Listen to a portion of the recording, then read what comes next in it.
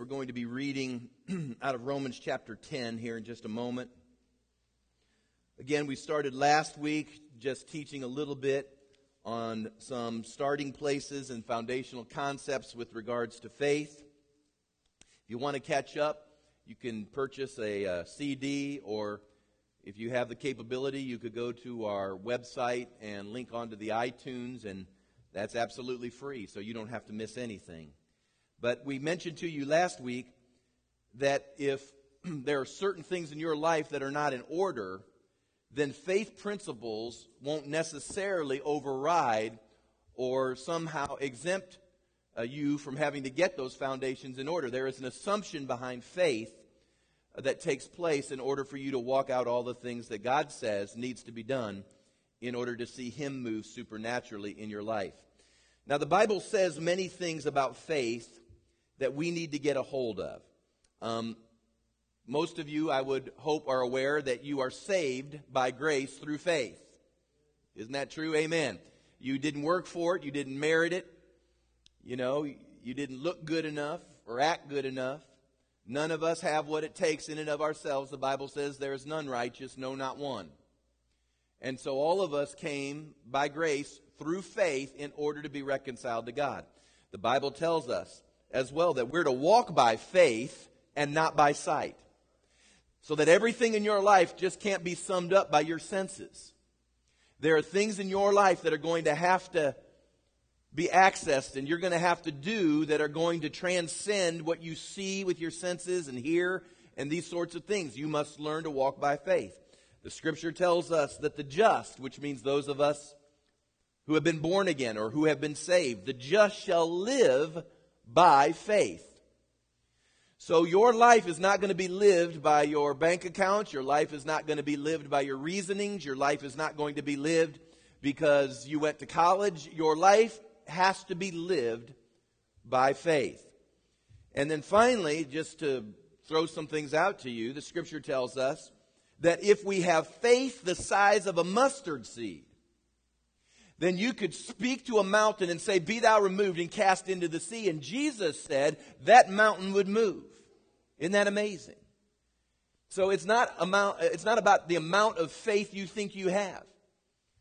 I wish I had a mustard seed. Some of you probably do have a mustard seed somewhere in all of your relics and things of that nature. I mean, a mustard seed, I'm talking dinky. And Jesus says if you just have just dinky faith, man, mountains can move. Is that not incredible? But I do think that we've misunderstood faith. We've misapplied faith. But I'm determined to recover faith. Just because you have one goofball out there doesn't mean that should deter you from pursuing the real deal. So I want to recover faith so I can see the miraculous. I want to see supernatural things happen in my life and in the church. Because you do realize that if something miraculous or supernatural is going to take place in your life, it's going to come by what? Faith. One more time? Faith. Sure, faith. Faith. Lately, I just happened to be connected in a certain way that I just heard some stories of some local ministries, although this is not endemic to just somebody that's local, but this is all over the world, all over America. But I've just heard that there are some that teach and speak against what they think. Now, and I want you to hear what I'm underscoring. What they think is the faith message. You probably heard someone teach about those that blab it and grab it. Name it and claim it. You know what the really difficult thing is, and it happened to me as well. I remember when the renewal movement first began to happen and the faith message was being recovered. And I remember hearing all of it and initially being, of course, not just attracted to it, but obviously being open to that because you can't get through much of the Bible without finding faith. And so I was listening to the faith message, and there was some revelation with it that I'd not heard before, and some things that were being taught that I just wasn't initially against, but I just hadn't kind of worked through how all that was going to work because it was totally different from anything that I'd ever been taught before.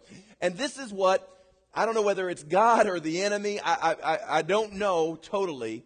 But you always meet somebody goofy at first who will take a truth and they'll live it in such a way that it will repel you from wanting to embrace that truth. Isn't that true? Now, I believe, I'll just give you all kinds of examples. For instance, I believe in all the gifts of the Spirit. I believe that they're speaking in tongues. I believe in manifestations that are in the Bible and they're biblical. But I'll tell you what's hard is when you meet somebody really goofy. And because of their personality or because of their style or because of their zeal or because they just kind of went further with it than really the Bible gives us permission to go. And how many of you know people have done that? And we see that and we instantly recoil or we repel from that. And then what happens is we think everybody's like them. And I don't know, like I said, whether that's God to stretch us or whether that's the enemy to discourage us. But nonetheless, it's out there. And it happens. And it happened to me. I'm sure it's happened to many of you. And I understand. I understand when you meet someone who has counterfeited or convoluted a biblical precept, I understand how people back away and they go, I don't want to be a part of that. You've got to realize that I stand before you as a person who for years taught against the things of the Spirit. I've had people come to me and they've opened up their Bible and they've wanted to, in the last years try to correct me from what they perceive to be my error, because now I do believe totally, fully, completely in the things of the Spirit. And they'll start going through all their arguments and I'll look at them and say, hey, bro, I already know that stuff. I've heard that. I taught it, and I can show you where you're wrong. And so I used to teach against all of this stuff, so I understand the perspective. I understand how you get there. In my own life, I was blind and unfortunately religious, and they are too. Jesus' greatest problem when he came to this earth was not the heathen, it was the religious. Jesus' problem is never with the unsaved. His problem is always with religious people who think they've got it all figured out and they're unteachable and they're wise in their own eyes and they've done it this way for centuries. And, how could God ever change anything? And truth of the matter is, he didn't establish what you established. So what happens is that we're living in an era where so many people are backing away from truth and they're backing away from biblical precept and they don't want to look goofy and they don't want to look funny. And maybe they grew up in some of our circles and they saw silliness and they saw error and they saw people being presumptuous. And what happens is, and I know how this works, you begin to back up on things because you don't want the world to perceive you as goofy. I've come to the place where if you're going to be an all-out Christian, why don't you get over that? You're goofy to the world, okay? You're going to look strange to them. Sure you are. If you don't sleep around, you're strange. Sure you are. Sure you are. If you don't want to go get drunk with them, you're strange. Why don't you just resolve that? There's going to be some strange about this. But the problem is when we back off of truth and we don't begin to teach the whole counsel of God, what happens is, from my perspective, as a shepherd is, you begin to leave people defenseless. You leave people tool-less. You leave people in a position where they can't move forward in God, but they're always moving backwards in the things of God. And we've got to remember this, that Paul said when we dress in our armor, one of the pieces of armament was the shield of faith. And so if you don't understand faith, then you're going to be target practice for the enemy. Can you see that? So I'm going to talk about faith this month.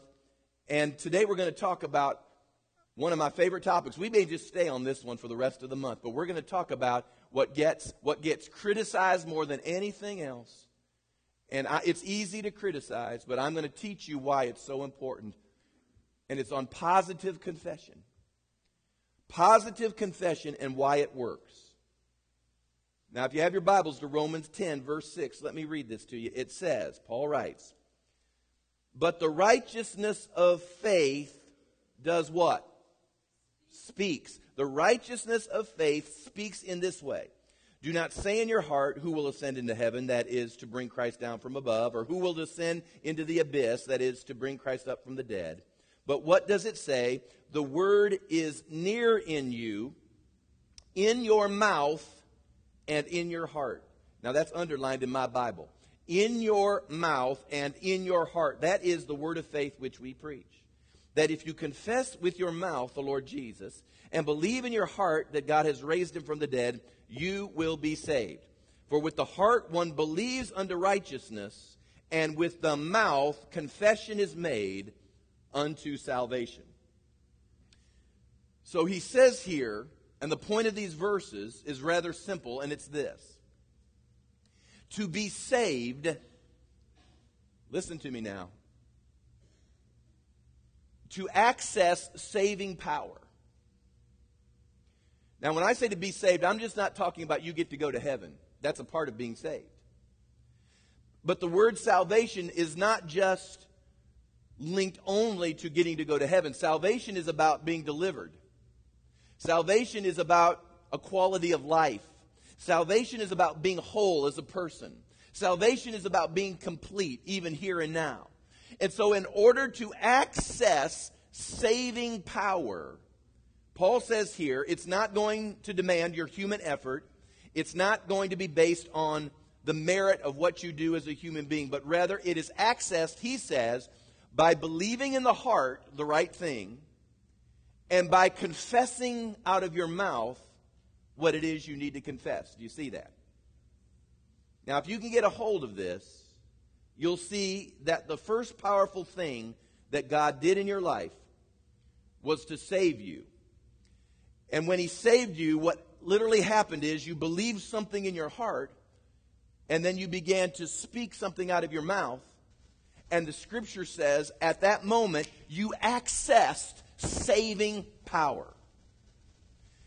Now, the reason I'm just belaboring the point, it's just like Sunday School 101. I'm just belaboring the point, is to remind you that God isn't trying to trick you. He's not trying to pull a rug out from under you. He's not trying to somehow make this harder than it really is. But from the very inception of how you got into the kingdom, he gave you the model, or he gave you the prototype of how things from this point forward will be accessed in the kingdom.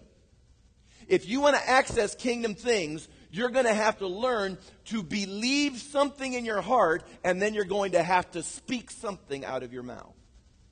Now, again, many people call this name it and claim it. Blab it and grab it. I'm just here to tell you, if you ever hear someone do that, just look them in the eye and saying, then you're mocking your own salvation. Because that's exactly what you did when you were saved. You sure did. You named it and claimed it. You blabbed it and grabbed it. You sure enough did. You believed in your heart something. You spoke it out loud, and you literally said, Jesus is Lord. I claim salvation based on what he has done. You sure enough named it and claimed it. You blabbed it and you grabbed it. And folks, we need to begin to understand right now, that is how you access the kingdom. Do not let religious people turn you aside from accessing kingdom things. That was Jesus' biggest problem. He tried to get through a religious system that wouldn't hear what he had to say. And so what he did was, this is what he said. Literally, in Matthew 21, he said that if you're not going to get this, he was looking at the Jewish religious system. He said, if you're not going to get this, then I'm going to take this to a nation that will produce the fruit of the kingdom. He's not looking to create religion. He's looking to have relationship with his people that they might access kingdom things. I don't know, has anybody here ever needed to be healed? Well, that's a kingdom thing, healing. Anybody here ever wanted to be delivered out of something? That's a kingdom thing. Anybody here ever need righteousness, joy, or peace in your life? That's a kingdom thing, man. And it will elude you unless you get this particular point.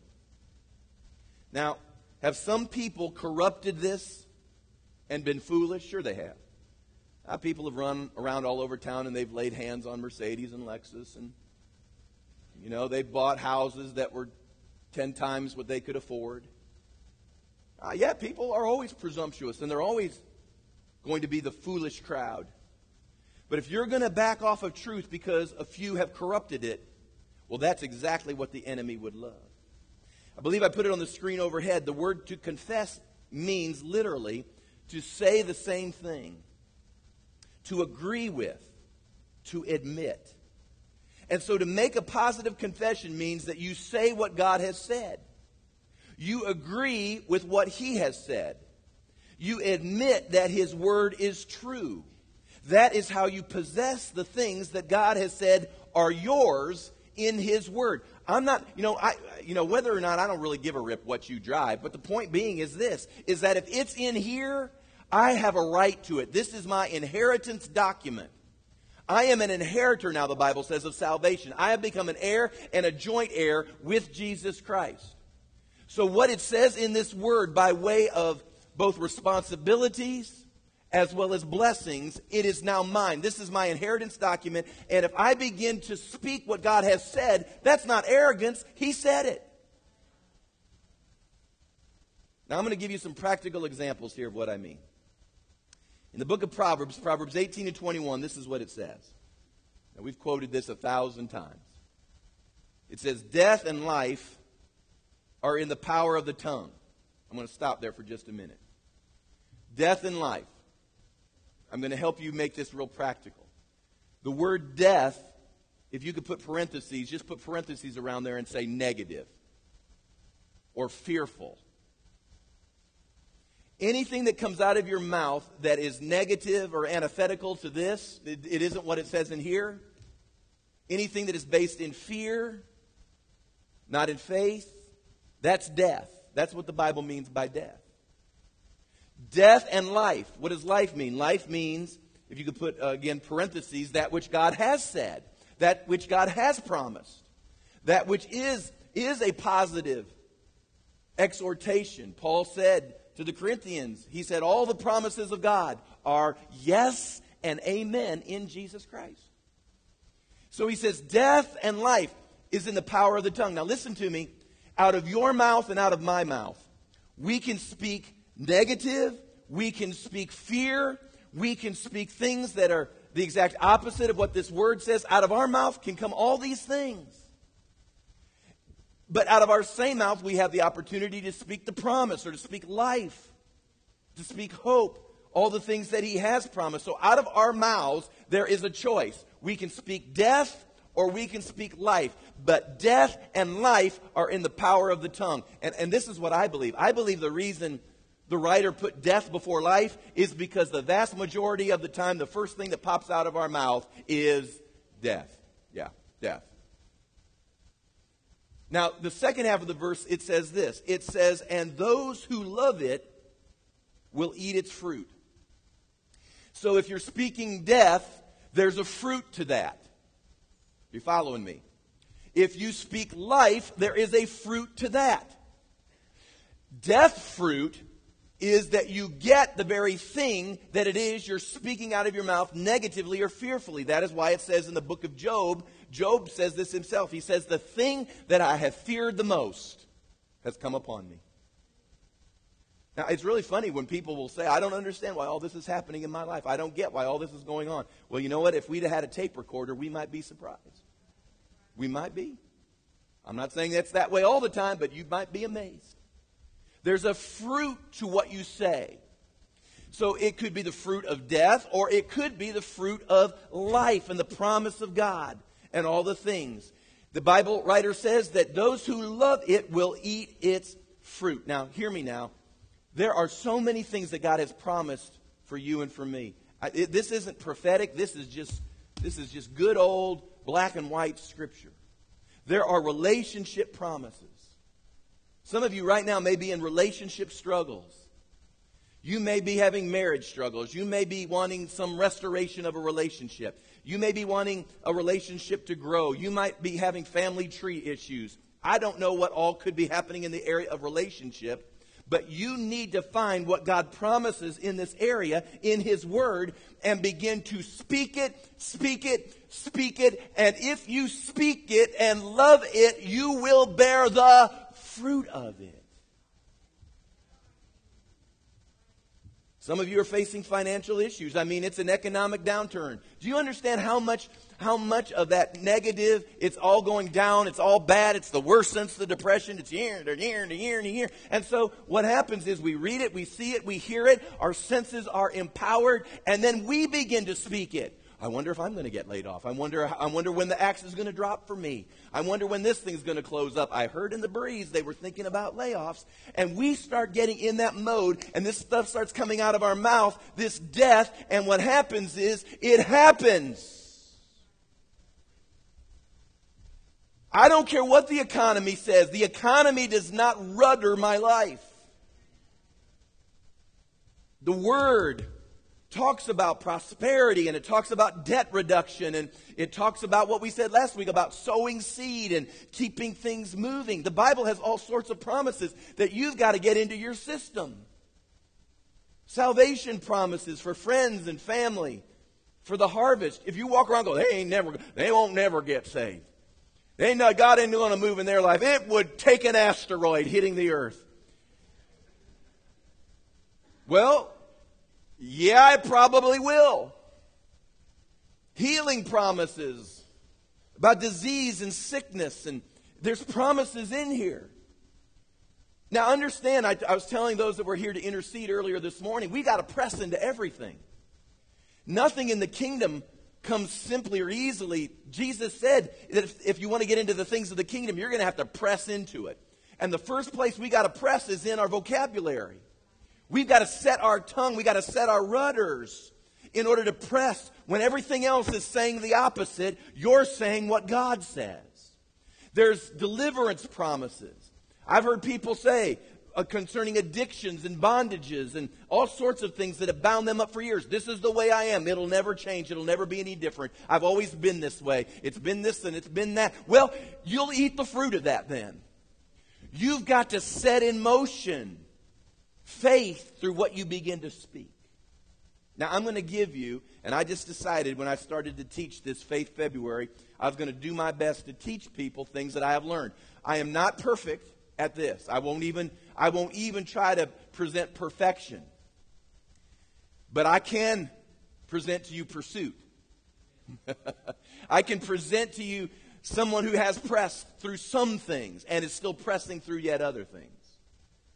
And maybe that'll help you. And maybe I can beckon you to come on the journey. Seven primary reasons why confession of the Word works. 7 primary reasons. These are things that I have learned. Number 1, because it's the way you activate the power of the kingdom. It's the way you activate the power of the kingdom. For those of you that have children, do you remember when you went through this stage in their life? I don't know how old they are. Sometimes it kind of comes in and goes out and comes back again. But I call it the why stage. Everything's why. Why, Daddy? You know, they're 10 years old. Why can't I drive? Why? Why is the speed limit 70 miles an hour? Why? Why? Why can't dogs have baby cats? Why? I mean, you know where I'm going with this. Why? Why doesn't the sun burn out? If it's so hot, it seems like it'd burn out in a hurry. Why? Everything's why. Now, there are moments that you may have an opportunity to share some things by way of insight, but there have been times as a parent when we're in this why stage that I look at them and I say these familiar parental words. Because I said so. Because I said so. That is why. Now, you aren't going to, even if I went through all the reasonings and tried to help you understand, you aren't going to get this. You do this because I'm telling you it's what needs to be done. That you may have done it because they weren't at a place that they could understand. They weren't at a place where they could assimilate it all. You weren't at a place where they could grasp all that was going on. Can I just share something with you? In Mark's Gospel, chapter 10, Jesus says something to us that we just need to get back to. In Mark 10:15, it says, "Assuredly I say to you, whoever does not receive the kingdom of God as a little child will by no means enter it." sometimes we get too smart for our own good. Sometimes we get too reasoning for our own good. Jesus said that the things of the kingdom can be received as a little child. You need to begin to receive some things in your life like a child again. When you begin to speak the word, whether you can understand it all or not, you begin to activate kingdom power in that circumstance. In fact, the Bible likens that to the casting of seed. He says in Mark 4:26, he says, the kingdom of God is as if a man should scatter seed on the ground. And it is in the context of course, the parable of sowing seed with regards to speaking the word. And then it says, and should sleep by night and rise by day, meaning the seed should sprout and grow. He himself does not know how. So this guy is speaking the seed. He's speaking the word. And all of a sudden, it begins to sprout. It begins to grow. It begins to bear fruit, it says in verse 28. And he doesn't even understand it. He doesn't get it. He's not a scientist in that regard. All he knew was he cast seed and it grew. I don't understand anything about growing grass, throwing fertilizer out. I don't know the biology of it, but do you understand getting a biology degree doesn't help you more or less when it comes to growing things. It's just doing it. Doing it. And you have to begin to do it. I have everybody look at me and they'll say, well, if I just start speaking the word of God and I just start naming it and claiming it, and I've heard this guy say this and that and all the rest, I just don't know. I don't know. Then don't expect anything to grow. If you're trying to figure things out first, you'll be forever mystified. You've got to enter into some of these things like a child. And as soon as you begin to practice obedience, awareness begins to come and you begin to get that understanding. Is it not true for all of you adults right now? Is this not true? Especially if you have children. Is it not true that the minute you get children and they're in your house for about a year, your parents suddenly turn into geniuses? Isn't it true? When you were 16, you thought your parents were out to lunch. They didn't get it. They weren't with it. They are clueless. They live in the dark ages. It's a new time. It's a new era. You at 16, you were so smart. All the knowledge of the universe was in that 16-year-old body. If they'd only listened to you.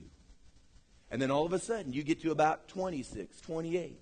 You get in your 30s. You begin to parent. And all of a sudden, all those things come back to you.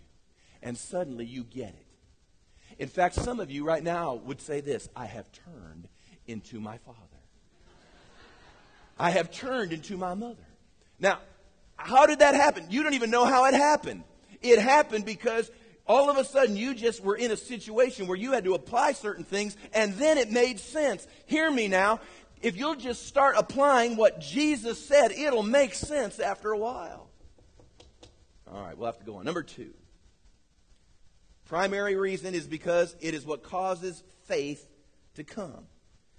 In Romans 10:17, I'm going to be reading several verses. I don't usually read this many verses. Romans 10:17, it says, so then faith comes by hearing, and hearing by the word of God. Now I want you to notice here, the verse did not say that faith came by having heard. Are you following the tenses there? It says it comes by hearing. By hearing. Faith comes by hearing, and by hearing, and by hearing, and by hearing. And that happens when you are speaking and speaking and speaking and speaking. The reason you're so faith-filled when Sunday ends is because you've heard the Word of God. And so we all leave on Sunday and we're ready to take on the world. And then by about Monday at noon, we're back kind of to where we were. Well, listen. Here's the good news. The good news is that as we gather together, a part of what I do, hopefully, is sow the word into you so that it'll bring faith to your situation. But you can leave this place, and because this book is open to all of you, you can speak it and speak it and speak it and speak it and speak it and speak it. And as you hear it and hear it and hear it and hear it, faith is built up and up and up and up. This whole nation is being paralyzed at this moment. Nothing is moving. Everybody's hoarding. Why? It's because all we hear are words from man who are causing us to think fear, fear, fear, fear. You're going to have to be very deliberate and tenacious in this current environment to walk by faith, because we are being pulled relentlessly into fear. I received a church newsletter. I'm on a lot of mailing lists. And I received a newsletter the other day from a church that actually said, and I'm just quoting, "The economy is causing church income to drop. How do we cope with economic downturn?" And it went on to speak all this stuff. And I'm looking at him going, no, it may be downturning in the earth. It's upturning in the kingdom. It's always upturning in the kingdom. We aren't entering into that. We can be blessed and we can be favored even in the middle of an economic challenge, because God is not bound to our economy and He does not yield to Wall Street. No, He doesn't. But you're going to have to hear it and hear it and hear it and hear it. And I'm telling you, if it's 24/7 cable or if it's all the stuff you hear on the radio or whatever, you better be sure you're speaking the Word of God to keep your focus where it needs to be. Number 3. The reason confession works is because it renews your mind to the Word of God. It really links off of number 2 as well. But according to Romans chapter 12, verse 2, Paul said, "I beseech you therefore, brethren." Brethren means, he's talking to Christian people. He says, "I beseech you that by the mercies of God, you present yourselves a living sacrifice, holy and acceptable to God, which is your spiritual service of worship." And he says, "Be not conformed to this age, but be ye transformed by the renewing of your mind." Now, this probably won't matter when we all get to heaven, but just for right now, one of the mysteries that I live with is this: that when we are born again, I know God gives us a new heart. But really, if I'd have been God, I'd have given all of us a brain transplant. I mean, I've often thought, why God, didn't you just give us a brain? We needed a new brain. I know you gave us a new heart, but we really could have used a new brain. But the reason God gave us a new heart, I don't know if you've ever thought about this, is because He wanted your love, not your reasoning.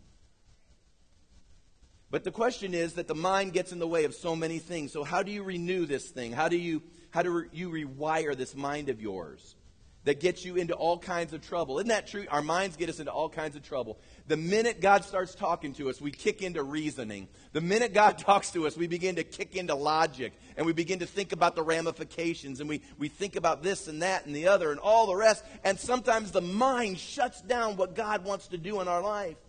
How do you rewire that stuff? You rewire it by speaking some more. You speak the Word and agree with what it says. We've got to think like God thinks, and this happens by talking like God talks. And eventually when you talk like God talks, you will walk like God walks. And He walks without fear. He walks without anxiety. He walks in total victory, no defeat. That's why Jesus said, He said, don't take any type of worry or anxiety for what comes tomorrow. He said, just live this moment in Him. Peter, seeing Jesus walk on the water, had enough renewal that had gone on in his mind that he was able to say, "Lord, bid me come." And Jesus said, "Come." And we all know what Peter did. He stepped out of the boat, and on one word, "come," he was able to stand and begin to walk on water. But what happened? He saw the wind, he saw the waves, and so what did the wind and the waves have to do with the water? Nothing. Do you understand that Jesus was walking on water with all of this tumultuous activity going around Him? Peter begins to walk on water with all this tumultuous activity going on around him. And at first, the tumultuous activity had nothing to do with him walking on the water. The problem is that he got his eyes on the tumultuous activity. And as soon as his eyes got on that, it caused his mind to shift from faith to fear, and he started to sink. Hear me, folks. We're going to have tumultuous activity in the earth. You got to keep your eyes stayed on the Lord. You got to keep your eyes on the prize. You've got to keep the Word in your mouth, because the minute you begin to look at all the tumultuous activity, you begin to sink. Fear, if it's allowed to run its course, will always sink you. Listen to me now. You are okay usually every Sunday with your life and what's going on because you've been hearing God's word. But you have not renewed your mind, so Monday what happens is you begin to see your problems again, and then you see it on Monday, you see it on Tuesday, and you see it through till Friday and Saturday, and by the time, I watch you when you come in here, by the time you get here on Sunday, many of you, the water line is right about there. Your nostrils are just above the water line. And we'll sow faith into you again, and it'll buoy you up. But you've got to begin to speak the word, and it will renew your mind. Number 4. We speak because it keeps the answer before us. If you're always speaking the problem, if you're praying the problem, if you're seeing the problem, then you'll always have faith in the problem. If you're always talking the problem to others, then do you really have a problem? I mean, sure, you have a problem. If you're constantly saying, I have this problem, I can't get rid of it, it won't go away, it gets bigger every day. If you do that, then one day you're going to have a gigantic big problem. If you wake up and see the problem, if you go to bed and think the problem, if you eat, sleep, and live the problem, then we can with some agreement say the problem has consumed you. Is that not true? Has anyone here, now come on, be human beings with me. There have been moments I have lived and walked where I have faced a problem and issues, and the problem has consumed me. Has anybody been there? Come on now, be honest. This problem has consumed you. And because it's consumed you, it's before you all the time. It empowers your fears. It establishes a lot of what that problem is all about. Hear me now. I'm using this sort of as a backwards way to analogize something. That feeling of being consumed by your problem is how we have to begin to develop our inner man to be consumed with the answer. Faith is the substance of things hoped for. You will never solve a problem by dwelling on the problem. You must get off the problem and get to the answer. You must get off the circumstance and get back to the solution. And if you can begin to speak the word of God until finally you have spoken it so much that you have become consumed with the answer, what happens is you have established that promise as a deed in your heart that God is obligated, and yes, I said obligated, to manifest because you've got that thing by faith. I'm going to say something really radical here because no one else will say it, but I will. Mark chapter 11:24. You've all read this too. It says here, therefore I say to you, whatever things, everyone say whatever. Now, in the original language, you know what whatever means? That's right, see? It means whatever. Whatever things you ask when you pray, believe that you receive them and you will have them. Now listen to me. This is radical. And listen to the whole sentence before you turn me off. Some Christians actually destroy their faith by praying. I'm just going to pause on that for a minute. So what do you mean? Because what they do is that they pray the problem over and over and over and over. They just pray the problem. Oh, God, it's falling apart. Oh, God, what will I do? Oh, God, I don't see any change. Now, I know what people come up to me and say, you mean I can't bear my burden before the Lord? I understand there's a moment to bear your burden, and then there's a moment to rise up in faith. Prayer is about speaking the answer, speaking the promise. Don't go, what am I going to do? I don't know what I'm going to do. Oh, it's going to take me out. Well, the Word says, greater is He that's in you than he that's in the world. That He can do exceeding abundantly above all that you could ask or think according to the power that works in you. You see, I don't have to sit there and go, what am I going to do? I'm getting the hang beat out of me. Oh, God, it's all falling apart. It's all doing. No, I can begin to say, Lord, this is what I face. My enemies have a right against me. But your word says that though the enemy comes against me one way, they will scatter in 7 ways. The Bible says that I shall lend and not borrow. The Bible says that I am the head and not the tail. I'm above and not below. The Bible says, your word says that I am the righteousness of God in Christ Jesus, and that I am an heir and I am a joint heir, and all things are mine because I am in you, and there is nothing that befalls me that can take me out. I am more than a conqueror in Christ Jesus. That's who I am. I am declaring back to you your word. Which is why he says, I believe in Isaiah, so shall my word be that goeth forth out of my mouth. It shall not return unto me void, but it shall accomplish that which I please. God is waiting for a people who will return his word to him. And say, I agree with you. I agree with you. You'll be amazed. Number 5, confession works because it changes your heart. I won't read Proverbs 4, but it talks about guarding your heart. You gotta guard your heart with all diligence. The positive confession keeps your heart in a condition for God to talk to you and work in you. It changes your heart. You keep speaking the word. You keep speaking his promises. Number 6.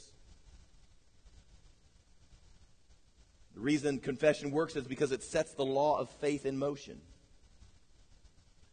The Lord has established certain laws that cannot be circumvented.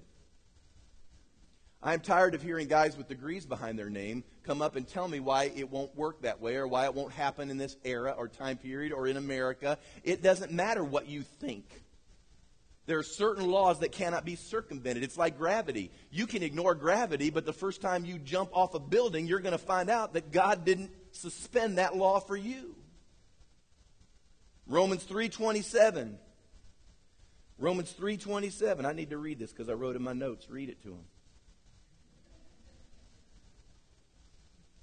Romans 3:27, it says, where is boasting then? It is excluded. By what law of works? No, but by the law of faith. Faith is a law. There's a law of faith. In other words, God says this is immutable. This works for everyone. But Paul would later say that the carnal mind is hostile to the law. For most of us, our greatest fight is between our head and our heart. There are things that don't make sense to us, but are valid kingdom precepts. And when we speak, it begins to set the law of faith into motion. Now listen to me, you got to start where you are. Wherever you are in your faith, you've got to get started. You know, a lot of folks dismiss the principles of faith because when they tried to believe for something, it didn't happen like they thought it ought to happen, and so they say, well, stuff just doesn't work. Listen, you can't start beyond where your development is. You can't say, well, I'm believing for $1 million, and you couldn't believe for a 20. No, you doubt, and you don't even know where you're going to get your Coke money. The disciples asked once for their faith to be increased. The Bible says that we move from faith to faith. People want to start by believing when something traumatic and large and incredible comes their way. We've got to start where we are. You've got to start believing instead of like just saying, I'm believing for a new car. You know what you need? You need to believe for a parking space downtown. That's where you need to start. Are you with me? Don't confess for all this incredible stuff. Oh, it doesn't work. It doesn't work. Well, sure it didn't work. You're so filled with fear at the moment, it couldn't work. You've got to begin to believe where you're at, because it will begin to set things in motion and God will begin to build on that. So your confession begins to start. You know, you've heard me say this. You can't start tithing for a week and just think everything's going to just suddenly change. You got to put things in motion and walk that way. And you'll begin to see God build on it. And then finally, the reason confession works is because, and I like this one, it puts angels to work for you. I don't know if you know this, but right now in this room, I know we all see each other, and y'all look good, by the way. I don't see one ugly person here this morning. Y'all look good. Y'all look good. Psalm 103, verse 19. Listen to this. It says, the Lord has established his throne in heaven, and his kingdom rules over all. Is that not cool? His kingdom rules over America. His kingdom rules over the economy. His kingdom rules over it all. Now listen to this. This is what he attaches to it. It says, "Bless the Lord, you his angels, who excel in strength, who do his word, heeding the voice of his word." Angels do what they hear. They respond to when they hear the voice being given to the Word of God. I learned this years ago. I learned that you can literally bind your angelic help. That angels are bound to certain things, and we can literally shut them down in how they operate in our lives, because Hebrews 1:14 says that ministering servants or angels are given as servants to the inheritors of salvation. I am an inheritor of salvation. Are you? If you're an inheritor of salvation, the Scripture says that angels are given to you in order that they might help, aid, and serve the purposes of God that are going on in your life. And I have come to learn that there are two ways angelic help gets shut down in our life. Number one is in 1 Corinthians chapter 11. I think it's right around verse 10 thereabouts. What you'll begin to see there is some scripture on authority, and it says that when we're not under authority and we're not under covering, that it binds angelic help. Paul says the reason all of this authority is set up is because of the angels. So the angels look to see if you're in rebellion or if you're under authority. That's one of the ways that they can be restricted or loosed in our lives. But the second way is that they're bound or restricted from working when they don't hear the Word of God being declared out of our mouths. And what happens is we begin to speak. This is what I believe. I believe when we begin to speak fear, because God has not given us a spirit of fear, has He? 2 Timothy 1:7, God has not given us a spirit of fear, but of power and of love and of a sound mind. I believe faith is what makes the kingdom of God work, and I believe fear is what makes the satanic realm work. And I believe that if we find ourselves speaking fear constantly, what happens is we literally empower demons to begin to operate according to the thing they hear us saying out of our own mouth. Conversely, if we speak fear, it restricts that angelic help. But the good news is this: if we get faith in our mouth, if we speak what God has said in our mouth, it begins to bind the demonic influence, and it begins to loose the angelic possibilities, and suddenly they scatter. Now, they're not scattering just on a whim. They're not scattering just because you're all that in a bag of chips. They're scattering because something came out of your mouth. Words came out of your mouth. Voice was being given to the Word of God. And all of a sudden, they heard the Word of God come forth, and their ears sprung to you. And they said, I've heard what God has said. And they moved to that thing. They moved to that thing. But it comes from our mouth. Right now in this room, there are literally thousands, no joke. Every seat may not be filled in the natural, but I will assure you every seat is filled this morning. There's no doubt in my mind. You can call me strange, silly, out to lunch. I don't care. I mean, we got angels hanging out all over the platform. We got angels in seats all next to you. This place is literally packed with angelic help. And they're waiting to hear something come out of our mouth that will cause them to respond in such a way that they will be doing the will of God in the earth. And I'm here to tell you, we are hindering all sorts of angelic help when we don't get our confession right according to the Word of God. Now, my personal focus as of late has been, because I've been just kind of consumed with it, I've been talking to bankers and financiers and people, in the county and land development engineers and architects. And a lot of my life, it seems like, for better or worse, has been revolving around a project of getting the house of the Lord built. Everything in the natural, listen to me, everything in the natural right now in my life in this regard is saying it ain't going anywhere. Nobody really wants to talk to you.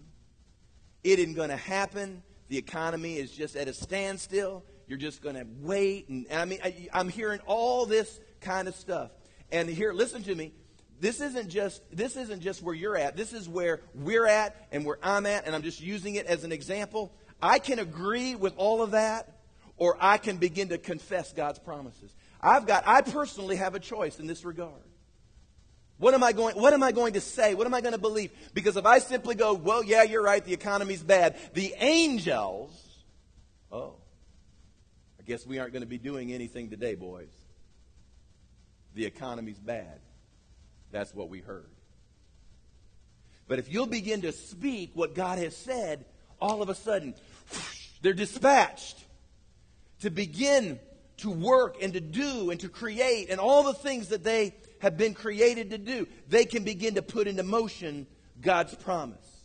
For some of you today, it's a job. You need a job. Where am I going to get my next job? For some of you, it's a bill. It's bill collectors. It's needing resource.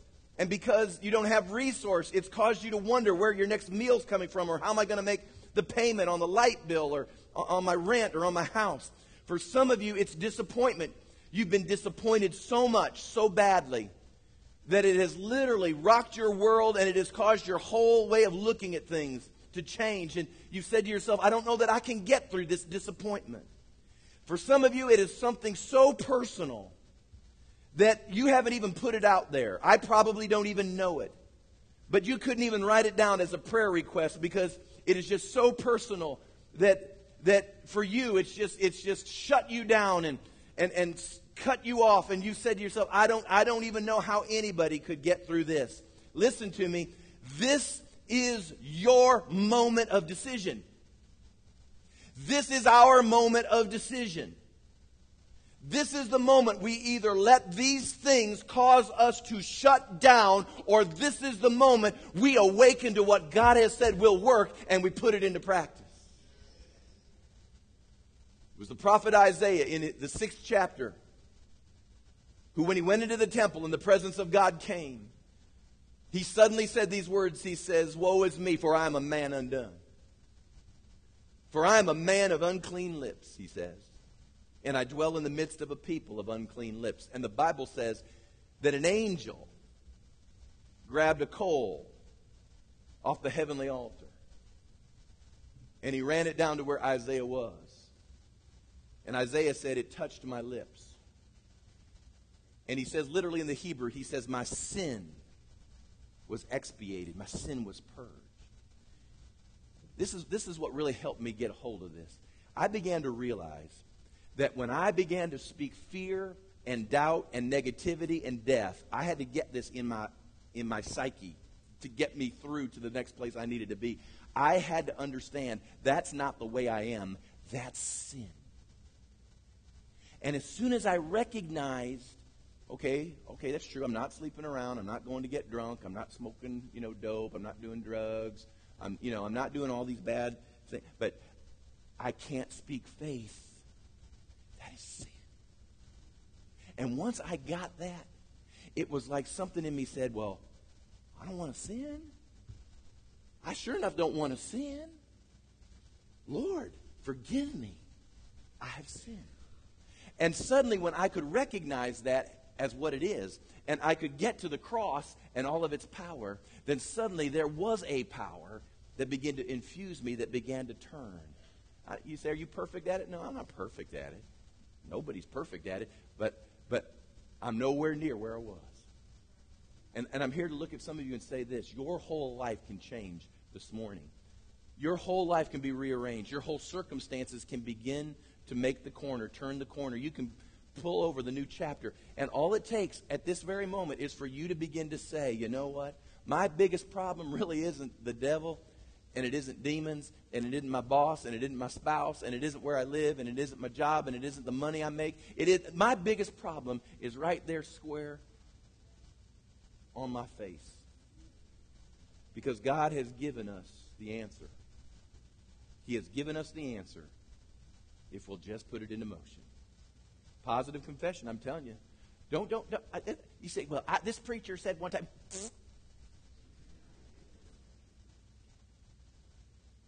That was an anointed.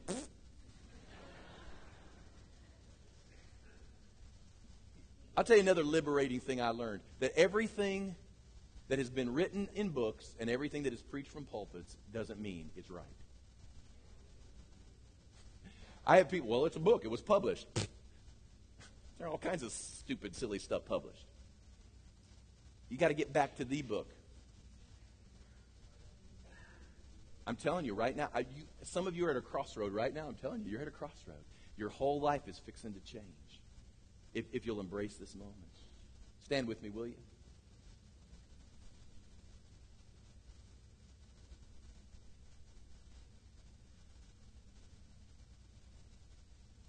Thank you, Lord.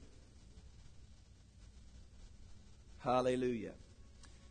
Holy Spirit, thank you for coming right now. Thank you for coming right now and shining a light on us in Jesus' name.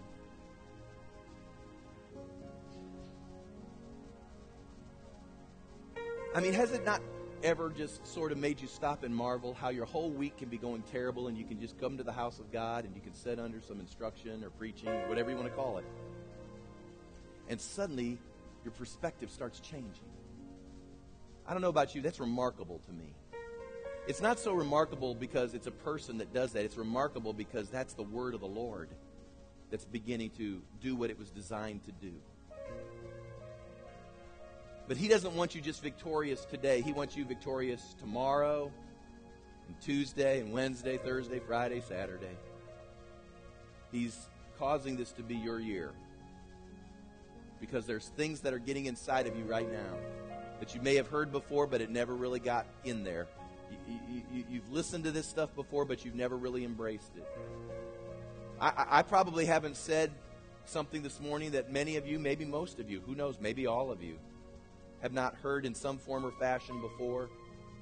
And maybe it would have been easy to just check out and say, well, I know this, I've heard this. But truth of the matter is, you may know it, but it's not revelation in your spirit.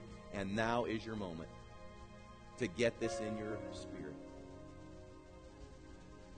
Get it in your spirit.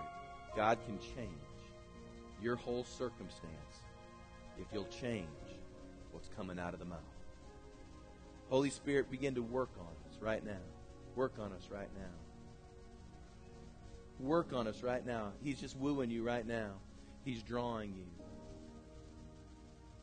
How many of you would say, even at this particular moment right now as we're standing here in these last few moments, just be honest, there's no judgment or no condemnation in this at all. This is a place where we just want people to be right and to be whole and to get on the path and to experience victory. So don't let the enemy make your pride rise up at this moment and somehow keep you from really what you need to admit before God. But how many of you would just be bold enough and honest enough, and we'll love you, because to be candid with you, it's the vast majority would say right now, my mouth, I may be clean in every area of my walk, but my mouth, well, it's sin. It's just sin. It's just sin. It's just sin. Yeah, it's just sin. Sin. Amen. Put your hands down. Here's the good news. The good news is the minute you admit what it is, it can be addressed through the blood. God doesn't address your personality through the blood. Are you with me? God doesn't address just the way you are through the blood. He addresses sin through the blood. And when you acknowledge something as sin, the Lord says, praise me. I can begin to do a work of transformation in their life. Yes, He can right now. In Jesus' name. Father, you've seen the hands that were uplifted in this place. Lord, you've seen everyone here and whose heart is moved towards you. I want all of us right now, would we just agree together, and those of you that have been walking on target, I want you to repeat after me, as well as those that had their hands uplifted. And all of us together, we're just going to encourage those that are speaking, and we're going to just link up with them. And let's all together say this. In the name of Jesus, I confess to you now that the words of my mouth that have come forth as death, the negativity, the fear, the worldly perspective, Lord, I confess it as sin. And I'm making a choice. And I'm turning from that right now. You're enabling me to do that, Lord. I'm repenting from that work, the death talk, and I am embracing the blood of Jesus like that coal off the altar to cleanse my lips, to purge me from that sin. And I embrace the life of God, the promise of God, the hope, the joy, the positive.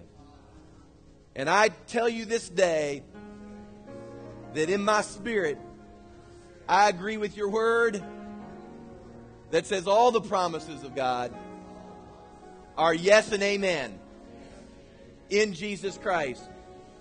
I am headed for a better day.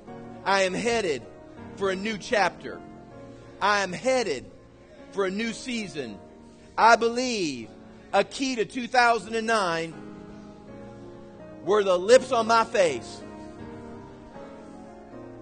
And I acknowledge that. It's going to be my year. Because it's the favorable year of the Lord. In Jesus' name. How many of you really believe that now that you did that before the Lord? Do you believe that right now? Do you believe that right now?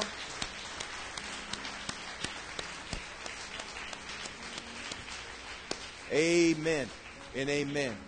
Amen and amen. Amen. How'd you get saved? You got saved when you came maybe to an altar at a church and you believed in your heart. You turned from your sins, you repented, and you believed in Christ alone and you made confession. I believe that He is the Christ, the Son of the living God. I believe that He died on a cross and He rose again. And He did it for me. You just confessed what the Word said. And you were saved. You accessed saving power. Come on now. It's time you accessed your healing. You accessed your deliverance. You accessed that kingdom job. You accessed joy. You accessed peace. You accessed deliverance. Isn't it about time to get the devil underfoot right now? It is time we access some things and got him underfoot again in Jesus' name. You got to start accessing this. And that key is right here. Amen and amen. I want you to be a rabid, radical group of Christians as you leave this morning. I want you to go to your workplace. I want you to go to school. I want you to get to Ski Invasion. I want you to go wherever God takes you this week. And I want you to have on your lips the promises of God. I want you to be a mystery to everyone. Because they're saying, what are you so joyful about? Because I ain't walking in this nation. I've accessed another one. Why are you so peaceful? Well, you know what? I've just accessed that realm. Would you like to access it? You'll be amazed. People want to know what's up. Amen. Lord, now seal in our hearts this morning. Lord, what you've taught us and what we need to do to implement it. Lord, I've had folks walk forward and there's a moment for that. But Lord, right now, right where they're standing in their seats, right now, would you seal that work? Lord, you got to put this in us as a church. Lord, I know some will claim, well, they're a Word of Faith church. Well, we ought to be a Word of Faith church. We ought to be a deliverance church. We ought to be a Pentecostal church because we believe in Pentecost. Lord, we're gonna be a whole counsel of God church. Amen. And Lord, as we walk in the whole counsel, we believe all of the kingdom can begin to be released towards us. We thank you for that, Lord. Now seal it in their hearts. Lord, keep them safe. It's going to be a great week this week. It will be a great week this week. Because of what you're showing us and revealing to us. So, Lord, we love you a lot. We appreciate you. We honor you, Lord. You are our everything. In you we have our life, our being, our breath. Everything's in you, Lord, which means the life of God is flowing inside of us. So, Lord, we embrace it and we go from this place victoriously in Jesus' mighty name. And one last time, the assembly said amen and amen. Praise God. Amen. Remember, School of Leaders again Wednesday night. Everyone's invited. It's going to be a great week. Love each other. Hug each other's neck. Encourage one another all the more as we see the day approaching. You're released. God bless you. We'll see you.